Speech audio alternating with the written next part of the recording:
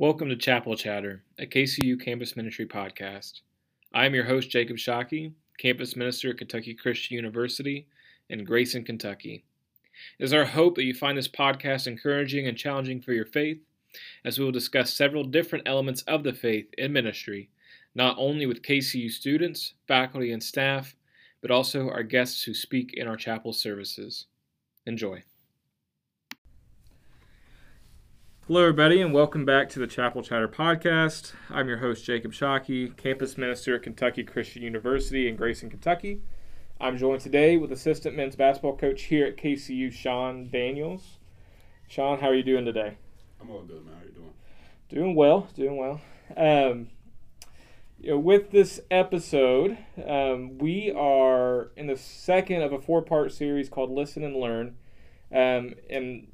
In the first episode, I had Dr. Joshua Bryant on, and we talked about inherent bias. And really, he got to speak a lot from his personal experience with inherent bias in the workplace, working in the medical field, but also even in the church growing up. And today, I get the opportunity to talk with Coach Daniels here about the role of sports in race relations, racial reconciliation, and just how all these things intertwine with the church and the faith.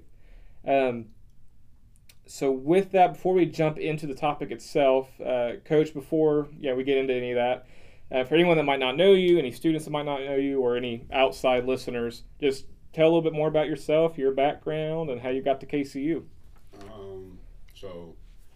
Like Jacob said, I'm the assistant men's basketball coach here at KCU. This is my second season here. I'm from Detroit, the east side of Detroit, Michigan. So as a kid, I moved around a lot. So I know some people always say, like, you sound different, like you're from there.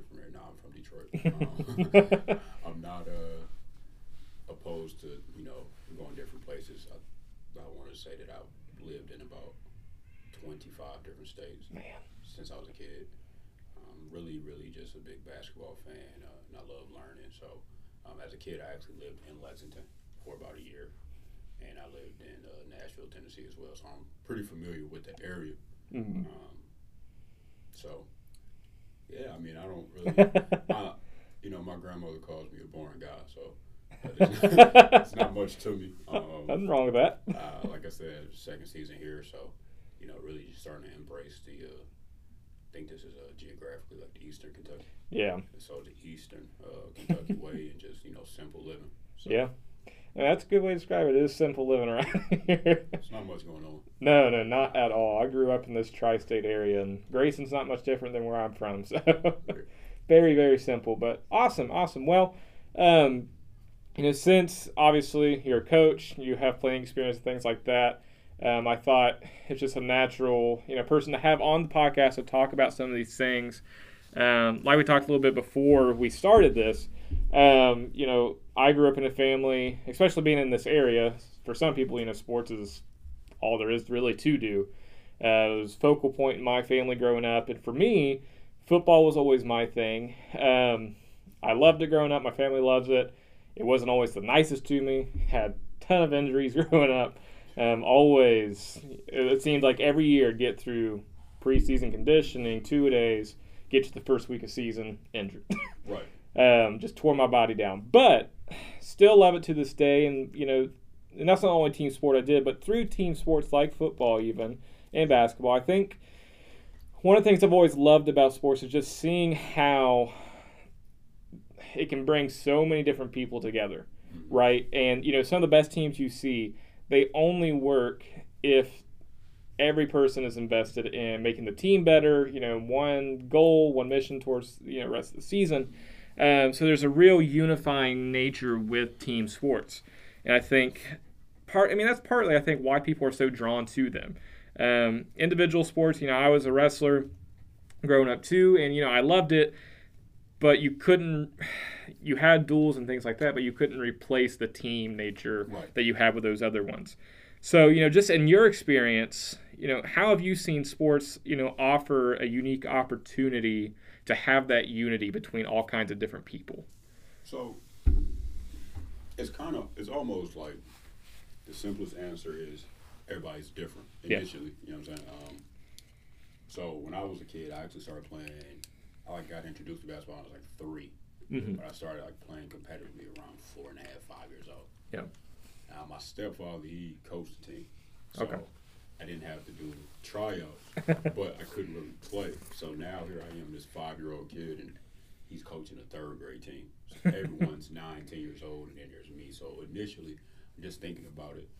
My first realization that team sports connect is because it's just the game. Yeah. Here I am 5, and they're 9 and 10. So as you go, you look at like professional sports, the connection is still the game. This common goal, and that common goal brings people together. If you look at like, say, a team like the Cleveland Cavaliers, well, we all know LeBron James is the super athlete of America. No one else is that on that pedestal, but they all have the same common goal. So they have to connect. You got guys like Matthew Dellavedova, who's from Australia, and you got different guys from different countries, and some people are from different walks of life. Even like we can be from the same exact state, but life you're from Ohio, right? Yeah. So life in Columbus and life from where you are totally different. Oh, for sure. if you get on a team with a guy that's from Columbus and you want to win, he wants to win. It doesn't really matter anymore, And that's going to force us to interact. It's going to force us to talk, and that kind of traveled me to college. Yeah. I played 3 years of college basketball, and then my senior year I quit and I started coaching. Okay. So at 21 years old, I was kind of like over it. But we had a guy from California and this is kind of what got me into coaching. So this guy from California, his game is totally different from the guy from Michigan, whose game is totally different from the guy from Florida, whose game is totally different from the guy from New York. And as a coach, we have to make this work, and you kind of almost got to just continue to preach. Common goal, common goal, common goal, common goal. And even if we just want to win 2 games. Or we just want to average however many points as a unit. But I think that's where sports initially creates that. And I think it happens a lot in church too. Yeah. Because, we're all here to learn and grow closer to Christ. Yeah. So it doesn't matter where you're from now. Can you help me, grow closer, and can I help you? And it's just kind of like that paying it back, paying it forward type of mentality. That's good. No, I think it's, going back to the sports real quick, though, I'll come back to the church stuff, like you mentioned, like life in Columbus, and like I'm from southeastern Ohio, so we're almost West Virginia, basically. That's the way. That's small that you can't say the city is just southeast. Yeah. And it's interesting, like, again, coming back to football for me, it's interesting even to see how communities, like where I'm from, how even the game is played differently, like you said. You have guys where we're from, we don't have the nice turf fields or anything like that. Like, so take offensive gameplay and stuff like that. We ran like just run it down, off wing tee. Gritty, nasty football. Exactly. It's interesting. So going back to high school for me though, I had to quit my senior year due to some injuries and whatnot. But I remember distinctly those guys. They made the playoffs that year. And our field, 2 games in, it's a mud pit. It's not even a field anymore. And I remember a team from Cincinnati coming over, and they ran, air raid offense, and they couldn't do anything on our kind of field. We just ran down. But part of that, being in that kind of social location for us in that environment and having to adapt, I just remember growing up, even the social location where we're at made us unify to a certain degree. Like we knew we couldn't do certain things like other schools could, but we could find a way to do things better than anyone else could, given where we were at. I hope that makes sense of kind of where I was going with that. It's like we were saying, this whole common goal thing. Yeah. That's how you create inclusivity. Yeah. Like, okay, we all want to win, or we all want to just, like you said, you're from Southeast. So your goal could have just been, you 70 guys, your goal could have just been, we just hate every football team from Cincinnati because we don't have good turf. So, so when we see them, we're going to just destroy them. Because, and it could be the one game of the season. That's the one game on the schedule, but we want to prove to them that we're just as good, if not better. So that right there, it all makes sense for sure. Good. Because, it's one of those things, Yeah, you put us at a neutral site or put us on their field, we probably lose that game 10 times out of 10. So yeah, I think a certain sense of awareness helps us with those goals and things like that. But like you were saying with the church, it's one of those things that made me think of Paul in Galatians 3 when he's talking about, in Christ there's no Jew nor Greek, slave nor free, male nor female, because of Christ, right? Because we are all, in a sense, People. Yeah, we're just people. We're relativized. We all need the same thing at that point. And we'll get into that a little bit more here soon, and I'm excited to talk about that. But going a little bit further with this, because, within the context, of sports, we see common goals. How have you seen those common goals and that unity that's fostered kind of spill over into life outside of basketball, life outside of sports? How does that drive us to be unified and better people outside of the game itself? So I'm a little biased because I played sports for so long. Yeah. I started basketball at 3, but I also played baseball. Yeah. I played football in college. I think I played every sport that there is to play. So I think once you get into the workforce, or as some call it, the real world, once you get out there, you understand immediately that everyone's different. Yeah.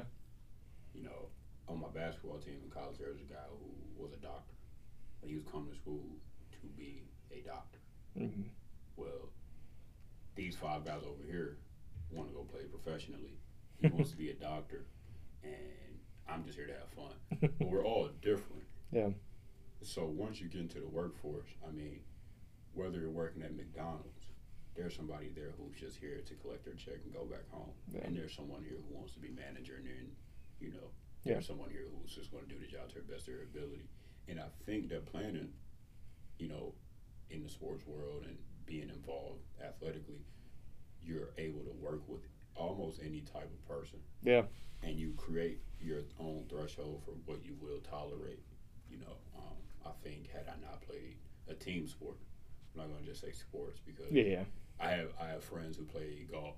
Yeah. And golf it's almost like a you thing. Yeah. You may have a caddy and everyone doesn't care who their caddy is. So you go out there and play golf. Well, if golf doesn't work out for you and then you become a guy at McDonald's, well, he has to do his job, you have to do it, and we're working together for the goal, but you don't understand this, because primarily you do things alone. So in team sports, you're almost conditioned to work with someone. Honestly, it's hard for me to do things alone now. Yeah. Just a little bit about myself. I have 13 siblings. I have 7 sisters. So God's blessing on you. Yeah, so growing up, I shared not a lot with my brothers, but I shared things with my sisters. For me, one of the things I had to share was my mother, but from then and then to now, I was a teacher at one point, and in education, you're not working just with other educators or your principal, but you're working with the kids and you're working with the parents.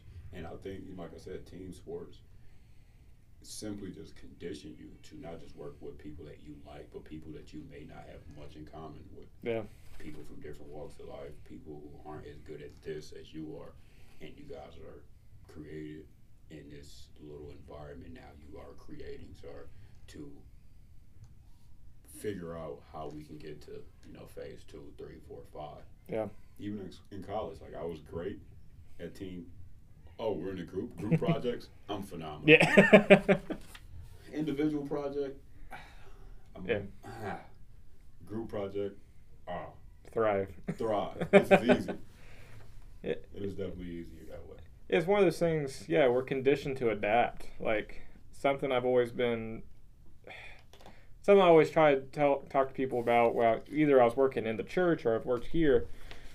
Is just because we're in the faith, just because we're in the church, it still doesn't mean you're going to like everybody. Like, we're all unique. We're all different. We have different passions, different things we're good at, different skill sets, all these things. But we are called to a sense to love people in spite of who they are, but also love them because of who they are in Christ, right? So it's adapting to those things. It's putting preference aside. It's that idea of unconditional love. And Yeah, I think it is exactly the same thing with those team atmospheres, team sports, and the way you can apply outside. I'm the same way. I thrive more so in ministry when I can have some people I can bounce some ideas off of, and we can, part of it's shared perspective. It's difference in perspective. There's just so much I think we can gain from one another rather than just doing things alone. It's so hard when you by yourself though, because you in your mind, you and some people, it definitely is a thing, but I second guess a lot of my things based on anxiety. Yeah. I'm like, is this it though? Like, yeah. And especially in coaching, I'm up at night and 12 a.m., 4 a.m. sometimes, and I'm watching film and I'm writing down ideas. And I have a good friend who coaches out in California, and I'll call him, hey, so listen to this. Yeah. And it's like I'm still in this like condition of working with someone else. But whenever I'm by myself, and I know you probably go through when you're writing out, an outline for, a sermon. Mm-hmm. You're like, should I talk about that though? Yeah. And it's like every time. yeah. So that bouncing that idea off somebody else, you get that feeling of confidence. Like, okay, I'm not alone. Exactly. I'm not the only person that's thinking this. Okay, this might work now. Yeah. It's 3 of us in here, and 2 of us agree that this is cool. Okay. Yeah. We're good. We're good. That, or even they can point out when something is ridiculous, or just isn't going to be a good. I've had a lot of those. Even like, I thought this is the best idea in the world. It's one of those times I didn't second guess myself. Nah. Read it to someone else, and they're like, "That's not going to work." It's not it, brother. Yeah, I mean, again, in coaching, I remember my second year. I tell my head coach, I'm like, listen, you should try this. Mm-hmm. And he's like, all right. And I'm like, wait. You don't want to look at it? He's like, nah. And we go in the game, we do it, and one of the guys goes, Coach, it's not it. I say, you sure? He goes, yeah, that's not going to work. And head coach calls it already. Terrible action. We get nothing accomplished. And I was just like, all right, next time I'll definitely, and like you said, you're just so confident, like, yep, this is it. This is the one. Don't worry about it, guys. I got this one. And it's just, yeah, it's almost like, not to be like too philosophical and stuff with it, but it's not just that this kind of dynamic fosters that unity, but it fosters a lot of humility as well. You can't be that person that just goes gung-ho with it. I mean, obviously you have your leaders in a team and stuff like that, but even the best leaders will still listen to, the opinions of everyone else, I think. The best ones. Yeah. The best ones. So, I mean, it's one of those, it's a small situation, but if, a player comes up and tells you, like, I don't think this is going to work kind of thing, there's value in you being open to hearing that, right? So I think even that just shows some awesome examples of what really it should look like to work with people, to have dialogue with people, and to just do life together. We talked, alluded a lot to the church and stuff like that. As someone that is trying my best, I guess is the way I always try to phrase this, and advancing the gospel and advancing the church and things like that. You look back at the early church in Acts, right after Jesus ascends, and day of Pentecost, and the Spirit comes on all the people. I always like reading the scripture just because I think it goes so well with what we're talking about. But Acts 2, this is how they describe the early church. It says, and they devoted themselves to the apostles' teaching and to the fellowship, to the breaking of the bread and the prayers. It all came upon every single soul, and many wonders and signs were being done through the apostles. And all who believed were together and had all things in common. And they sold their possessions and belongings and distributed the proceeds to everyone, as anyone had need. And day by day, attending the temple together and breaking bread in their homes, they received their food with glad and generous hearts, praising God and having favor with all the people. And the Lord added to their number day by day those who were being saved. And I think one of the most interesting things about hearing that, because that's the earliest description we have of the church, it's almost as if that unity and that common goal and the one accord, being of one accord, directly correlates to being a witness of Jesus in the world. You know, I think at a place like KCU, you know, we have a lot of athletes here. And I think there's a lot to learn from, you know, the work you all do as coaches with these players. There's a lot of value in these examples of unity, of dialogue, of humility. You know, all these things that are wrapped up in sports carry over into our mission for Christ. And I think we see it directly in Scripture. But the issue is we are often, and this is, it's not just people that have done team sports, this is everybody. We have often done a really poor job at living out that description. Right.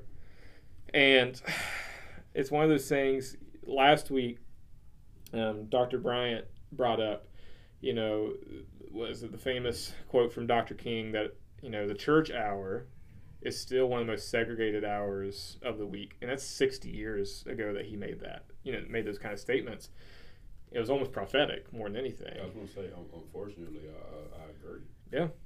Still. Yeah. I'm not 60 years old. But it's just mind-boggling at times to see that, because it's almost as if we allow this, you know, I'm not saying every institution is perfect. They're far from perfect.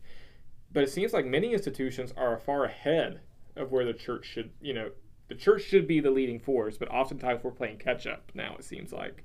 And that is a scary thought, especially for me that, you know, I've worked in the church, I'm trying to do these things, I'm like, what is going on? And I think a lot of it is because we don't know how to adapt to things that we've made taboo, or we're not, you know, willing to be honest with ourselves about, like stuff like I talked about last week with Dr. Bryant, like inherent bias. Like, we're not comfortable talking about certain things. But yet, I don't know, the example's been set for us in all different facets of life to just do the right thing, just live together. Well, what sticks out to me is the first line. Mm-hmm. They all dedicated themselves to the teachings. That right there is going to drive you in how to act now. Exactly. You know, that's just how I look at it. Yeah. So if you, and I'll try my best, but in coaching, if you really, really dedicate yourself to the craft, that's coaching, that playing of basketball, football, whatever, if you dedicate yourself to the craft and what's being taught to you, you will never be perfect, but you will be better daily. So these are members of the original church dedicated themselves to the teachings of the apostles. Yeah. It is, dang, this is how we're going to do it. Mm-hmm. And daily, they end up, again, like we're saying, with like as far as team sports, they're drawn closer together based upon this common goal that they all have, which is further understanding and drawing closer to Christ. I think as the world goes, a lot of times in religion in general, they try to maintain this original framework without moving with the world, and that's why I agree when you say, we're playing catch up, we're playing catch up. And it's a fact, because the world is here, and religion is like, some are like, okay, others are like, no, because that's not right. It's like, no, it's not right to you based upon what you were taught during this time in this era. Yeah. Well, the era changes and time continues, so it's not, you know, I don't even think it's an issue of like conforming and understanding. It's just more so pride. Yeah. This is what I like. Yep. And for me, I kind of look at that as, well, this is not what we're being taught. We're taught to accept people, like you said earlier, not just because of who they are, but due to the fact that this is truly who they're supposed to be to them. So they're going to bring themselves to you, and they're going to accept everything that you have to say, but you should also accept them for who they are. Yeah. Yeah, no. And why they're that way. Yeah. And I think that's the biggest struggle for us religiously. Yeah. Is that we're not really trying to accept people because we feel like, okay, to play basketball you need to be 6'3" or taller. Yeah. Well, there's some people that's 5'5". Yeah. Does that mean he's not good now? So to come to church, you have to carry your Bible every day, and only tweet and use your social media for scriptures. Right. Well, so that means I'm not qualified. I'm not qualified. Yeah. So, well, I can't love Jesus anymore. Oh, and that's like Rams, you know. Oh yeah, no, you're right. It's one of those things that me and one of my best friends in ministry, we talk about this all the time. It's the idea of faith, the idea of needing a savior is literally admitting that you're not perfect and you're not going to be able to do things right. And it's the most humbling of acts. It's saying, apart from Christ, I'm really nothing. I'm not going to make these impacts. So if we start there personally at a posture of humility, the issue that you're explaining, and it's definitely there, is somewhere between that posture of humility, now that we have Christ, we become like the most pious people or holier than thou, and we put these unrealistic expectations on other people, and it just doesn't make sense. It's a false equivalency kind of thing. It's, my motto has always been, or there's always just been this traditional feeling, I think, for people that to go to church, especially like on a Sunday or a Wednesday, you check your baggage in at the door. Like, you don't bring that stuff in here. And my motto has always just kind of been, no, I think Christ did and does a lot of his work in that mess, right? He does it by sitting with people that are messed up in Scripture. Like, he doesn't go sit with the Pharisees to talk to Moses, the ministry that we have recorded. It's people, prostitutes, tax collectors, just sinners in general. And we are doing a disservice to the church if we don't have that same posture that, yes, we believe there's some firm truth, but that doesn't mean firm truth doesn't disqualify people from walking through the doors, right? So I have a question for you. Yeah. And I ask my players this all the time because, again, in team sports, there's always someone who's never, in life in general, I tell, me and my brothers, we live by this. We say, at some point in your life, you have to have that conversation with yourself for real discovery. Yeah. So, like you said, some people, because they go to church on Sunday and they read their Bible Monday through Saturday, they get that idea that they're holier than thou. Mm-hmm. And again, as you said, if we're all here seeking salvation, how can you be better than me? Yeah.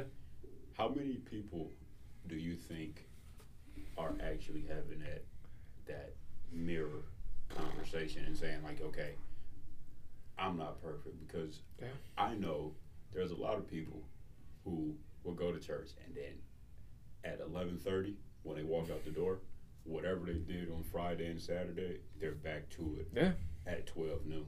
Yeah. So, but we both just left this church, so does that mean that now I'm good because I went to church, or does it mean that... So how many people do you honestly think have that realization or take the chance to just look and say, man, I'm just like this guy? In my experience, and if I had to put a number on it or something like that, I would probably say 10% of your church, if that. And that's a hard thing to wrestle with and admit as someone in ministry, but I'd say 1 in 10 people probably truly throughout the week are authentically trying to live into loving people for the sake of loving people because who they are in Christ, not having that pious attitude towards others.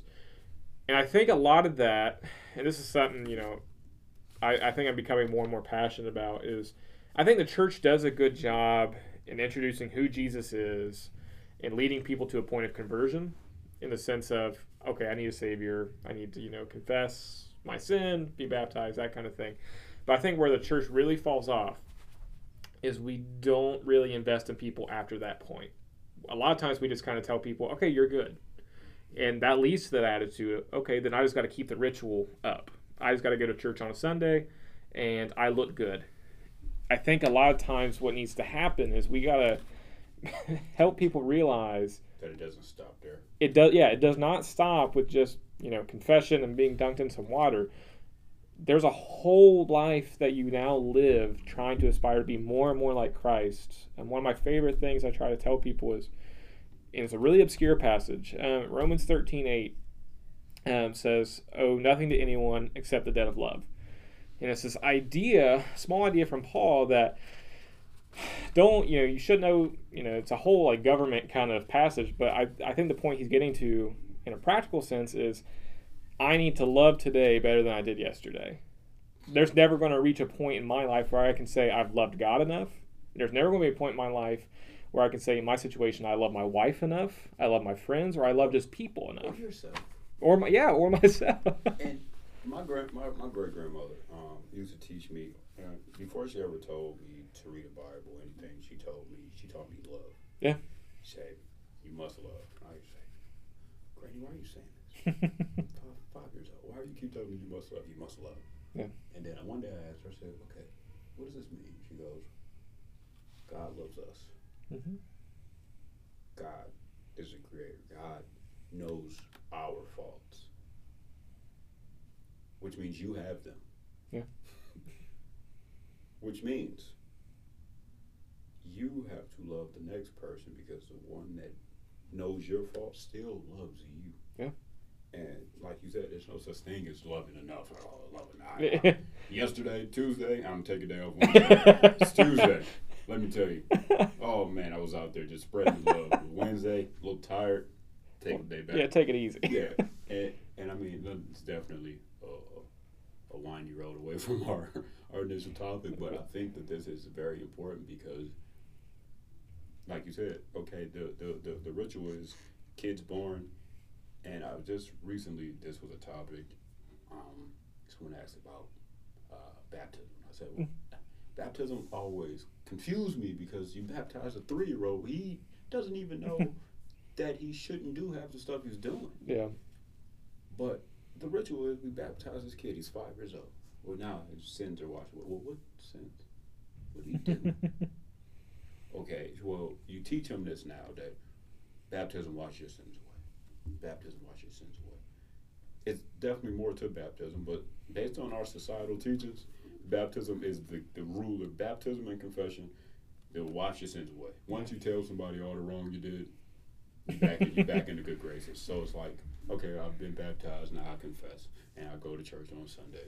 But as we said before, if you're not practicing that continuous growth, that continuous relationship with Christ, it doesn't really matter how many times you confess or get baptized or go to church. Mm-hmm. You can not go to church and pray every day and do your best to live right, to continuously to push out that love and continue to accept those for who they are and things like that. And you will, in theory, grow closer to Christ than someone who just goes on Sunday and doesn't push out the rest of it. Oh, yeah. I agree 100%. Two things came to mind when you were saying those things is, first of all, very simple. Jesus tells us, if you love me, you'll keep my commands. Well, if he tells us that, then that is, again, it's very much a call to be sanctified. It's to continually grow. It's not just enough to be justified in something like baptism. Because, it's important. I don't think I'll ever negate that, but also, people we think baptism is yeah, don't hear us wrong, but it's just as important to constantly grow beyond that. And, oh man, where was the other point I was going to go? I think that's a big enough point on its own. But yeah, no. I know I was going to go with that. A parable that Jesus talks about that makes me think of something like this is the Pharisee and the tax collector. Mm-hmm. And, it's very short, but, essentially the Pharisee is at the temple praying. He's praying out loud so everyone can hear him. And it's essentially, God, thank you that I am a Jew and not a Gentile, that I'm a man and not a woman, that I'm free and not a slave.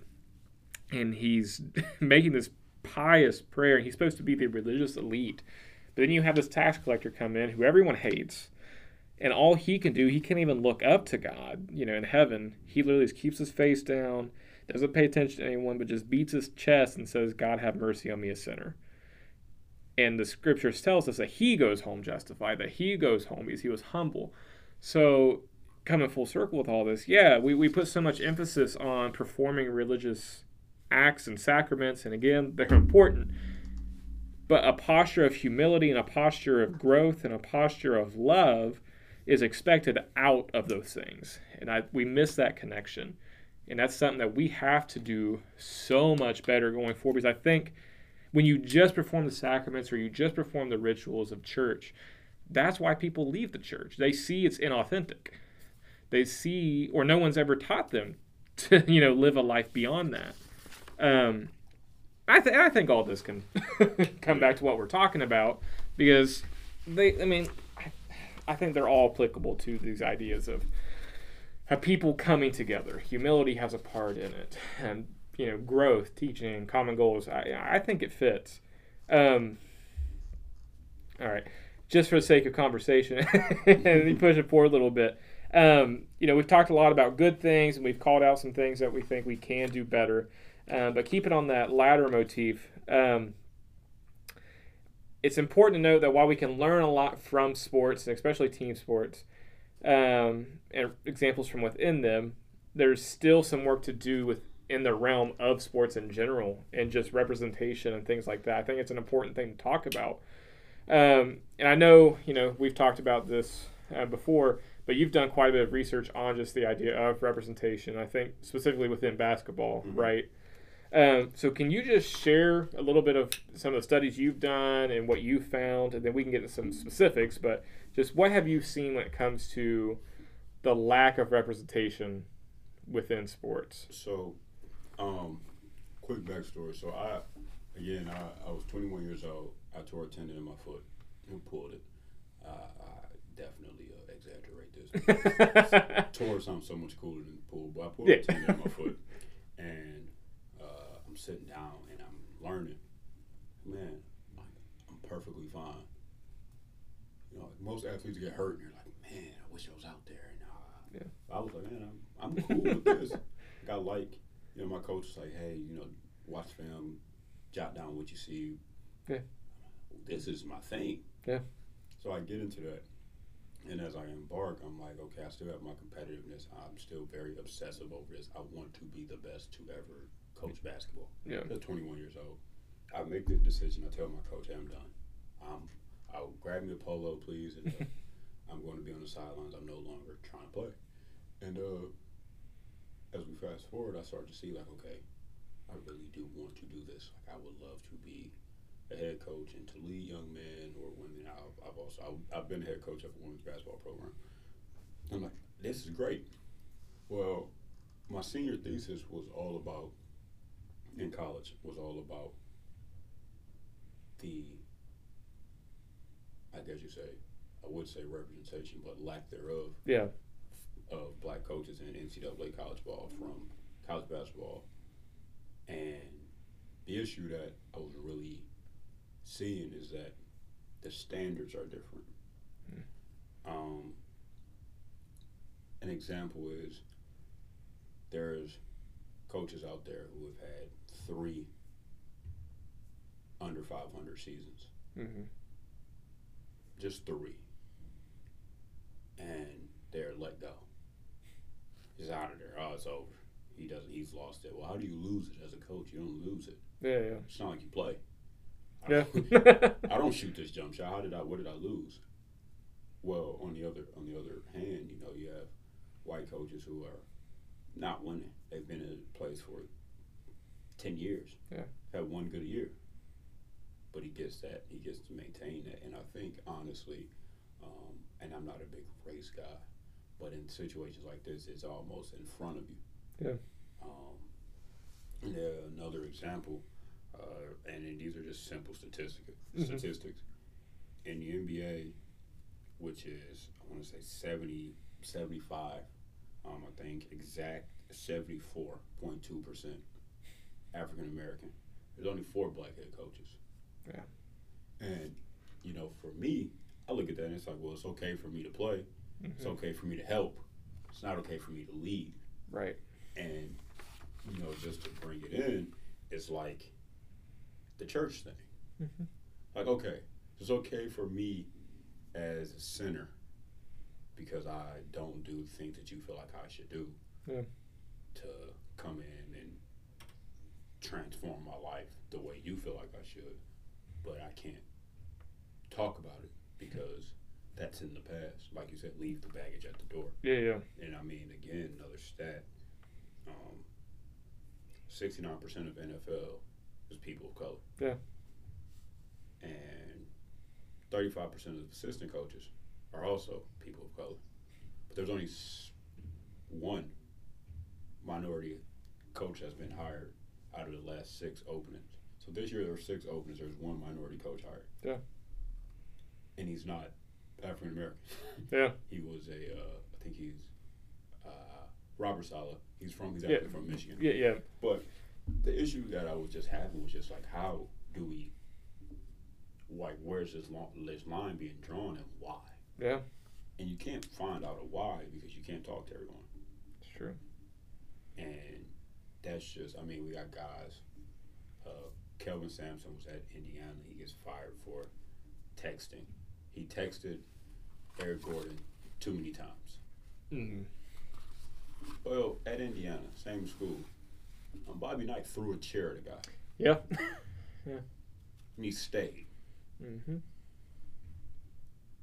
Interesting. Yeah. And I mean, I'll never understand it. I don't think you can even try to make me see what it is. Like, you can't sit like here. a justification for it. You can't give me any justification. Right. You can't sit here and say, well, it's because of what? For a long time, I mean, in sports, black people couldn't be quarterbacks. Yeah. There's no real justification here. Nope. It's just, and as far as, just leaving it at coach and me being a young guy, me wanting to be, again, the head coach of a basketball program, it's almost like this added pressure, like, I got to win. I can't have any trouble. I can't have any eligibility issues. I can't do this. I can't do that. It's like you almost have to run the squeakiest of cleanest programs. And even when you do that, the first hiccup, it's like jobs on the line. I don't know where if it stops or where it starts, but it's it's a tough one. It is, and I always just try to speak, from my, I guess, if you want to call it, area of expertise. And one of the things in the last few years I've seen, and you just study church history and you study just church demographics and things like that, and sociology with it. One of the things, I think one of the reasons I wanted to have these kind of conversations is when you look at Scripture. I grew up my entire life just seeing pictures of silky-haired, white, blue-eyed Jesus, right? And any like children's book that we have, it's these white characters and things like that. But once you study, it's just common sense. Once you study, what's the historical context? Just a little bit of. You don't have to read the Bible. I always say you can study. Take 5 minutes out your day and just look at geography. Right. Where they are, it's not many bright-eyed. They don't look like me. Like, Jesus would not have looked like me with my, anyway. It is what it is. Like, I just get frustrated, because it is so simple. Like you said, it's so simple. 5 minutes, study geography, understand these things. But, my reference point is this. In the church, the scriptures that we read, the authors who wrote them, who were inspired by God to write them, were people of color. The people you read about in those accounts are people of color, right? But we represent them as not people of color. Exactly. And that's a lot of, there's a lot of church history that's went in that, and, again, it's the idea of whitewash. Christianity has become whitewashed, especially in the West. But if you say that, and very well somebody listening to this can hear that, and their natural inclination is going to be to pull back or be frustrated. And, Dr. Bryant and I talked about this in the last podcast. A lot of that's inherent bias. It's just you've been embedded with that bias your entire life, and somebody attempts to say otherwise, and you immediately have you either take a posture of listening or defense, right? Very harsh defense too. Yeah. And I don't know, like I always try to be, like, I want to be someone that is what James says, quick to listen, slow to speak. So my job as a Christ follower, especially, understanding my own social location, I think it's part of it. I've grown up in this tri-state area in communities that are 90% or higher white population. I've grown up in the Bible Belt. I'm a white straight guy who's a minister in the Bible Belt. Like, I have it. Yeah, it sounds bad, but I have it made compared to culture standards, right? So the best thing I can do is to be loving and listen. It's not to be, and it's to use my voice when it's appropriate. In instances like this where we can have dialogue and let's just be honest about the fact that the church has fallen into this same sin of bias and forcing people of color to assimilate to a predominant white culture. And that's a broad statement and a big statement, I think, but it's something I've had to wrestle with. And I think I could ramble on and on about that, but I was taken in. I'll say I wasn't like adopted. Like I still, me and my mother are great. Yeah. I talked to her earlier. She yelled at me, but anyway, as mothers do. Yeah. So I had a friend that I played basketball with, and I was traveling with them so much from games and tournaments to practice that I was just like, hey, can I just stay? And they're like, yeah, definitely. So throughout the week, I'm with them. Well, usually we're on tournaments on the weekend. Mm-hmm. This particular time, we played a Thursday, Friday, Saturday tournament. So Sunday we were back. I go to church with them for the first time. And this is a white family, very white family. And we go, and I walk in, everyone's just, and it's like, I asked them after, I said, you think if God was here, he would care? And, the mother of the family, she just kind of like teared up. And she's like, it sucks that you have to go through that. Yeah. And I was like, well, like, it's fine for me. I feel great. Yeah. Like, man, like, I'm not the first black person in the world. Yeah, It's not something new. But I feel bad for them that they've conditioned themselves to almost segregate areas. Yeah. Okay, in this area, black people can go to church. In this area, Mexican people can go to church. And in this area, this is where the white people go. Yeah. And it's like, this is interesting for me. So I made it a point to go back. And like you say, we've whitewashed it to the point to where it has to be this way, it has to look this way. Yeah. There's stories in the Bible where poor men with rags on and holes in their clothes go to the temple. Yeah. But in our society, if you go to church with jeans and flip-flops, you're just, oh, man, this guy shouldn't be here. He's disrespecting us all. He has on jeans. So it's like, how does this... Yeah. And that's just, it's all societal. And it is. You can only push out what you're taught. Yeah. So if you're taught, and that's kind of how I look at it, just kind of tying it together like race. Yeah.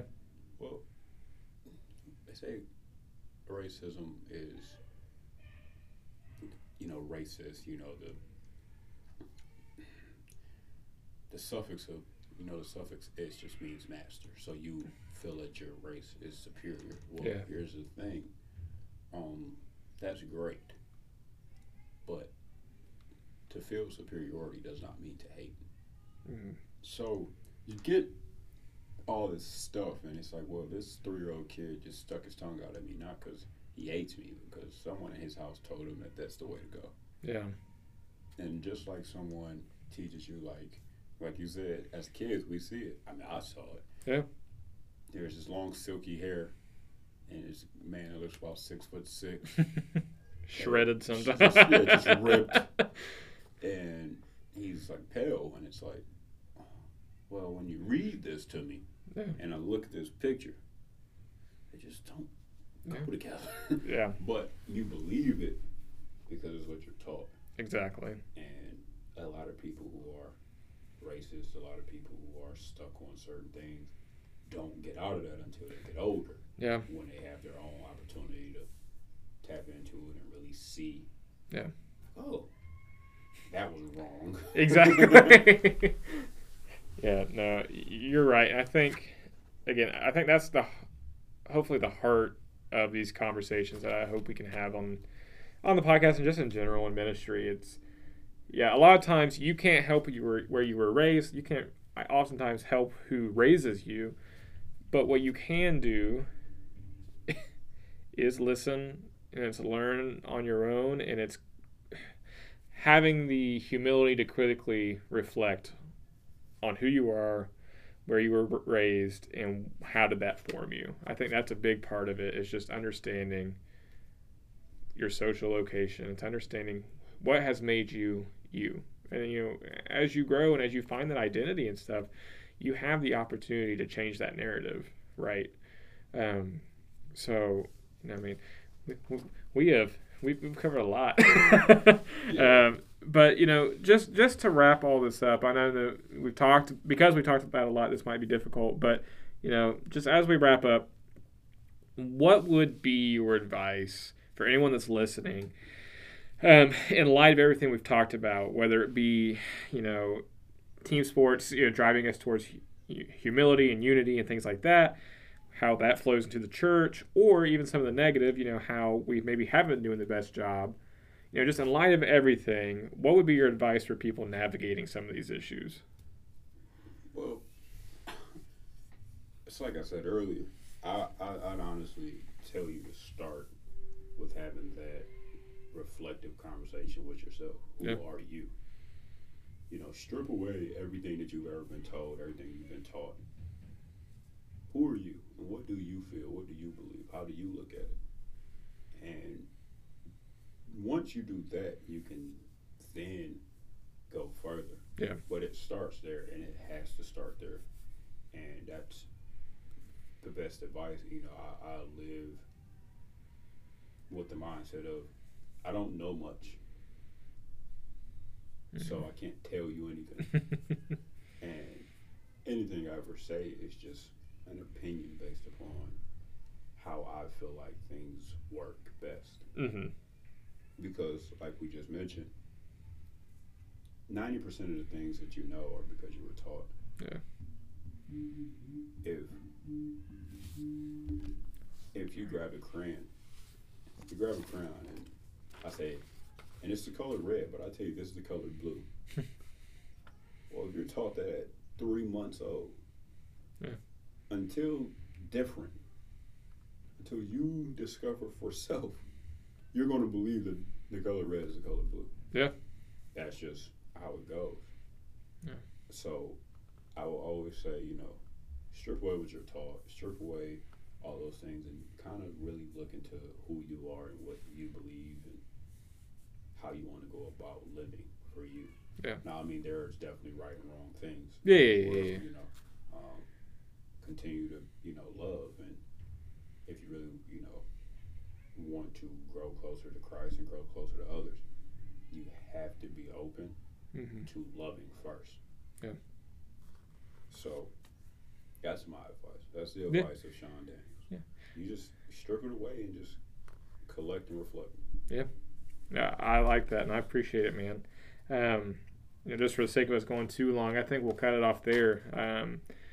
I really appreciate you taking the time to sit down and talk with me, and I hope anyone that's listening, that you were able to just to sit back and listen to us talk. Some of the questions obviously are guided and scripted, but we really covered a lot more than I think we even thought we would beforehand. Definitely. So, and I think it was all good stuff. To all of you listening, I really hope you enjoyed the conversation and took something away from it. As James does tell us, let us be quick to listen and slow to speak. Tune in next Wednesday as we'll sit down with the author of books such as Slavery's Long Shadow, Race and Reconciliation in American Christianity, and Among the Early Evangelicals, The Transatlantic Origins of the Stone Cable Movement, Professor of History at Johnson University, and KCU alumni Dr. Jamie Gorman, as we discuss the history of slavery and racism in the American church and how we may reconcile these past atrocities into a better future for the church. But until then, in case nobody's told you today, Jesus loves you more than you could ever know, and we do too. And we hope that you would go and give that to everyone that you see today. Grace and peace. We will see you next week. Thank you for tuning into the Chapel Chatter podcast. Be sure to share this with your friends as we will continue to discuss a wide variety of topics and experiences in the faith. As always, we hope that this podcast has been beneficial to you in your walk with Jesus and the way you share him with those around you. Until next time, in case no one has told you today, Jesus loves you more than you could ever know, and we do too. Grace and peace. We'll see you next time.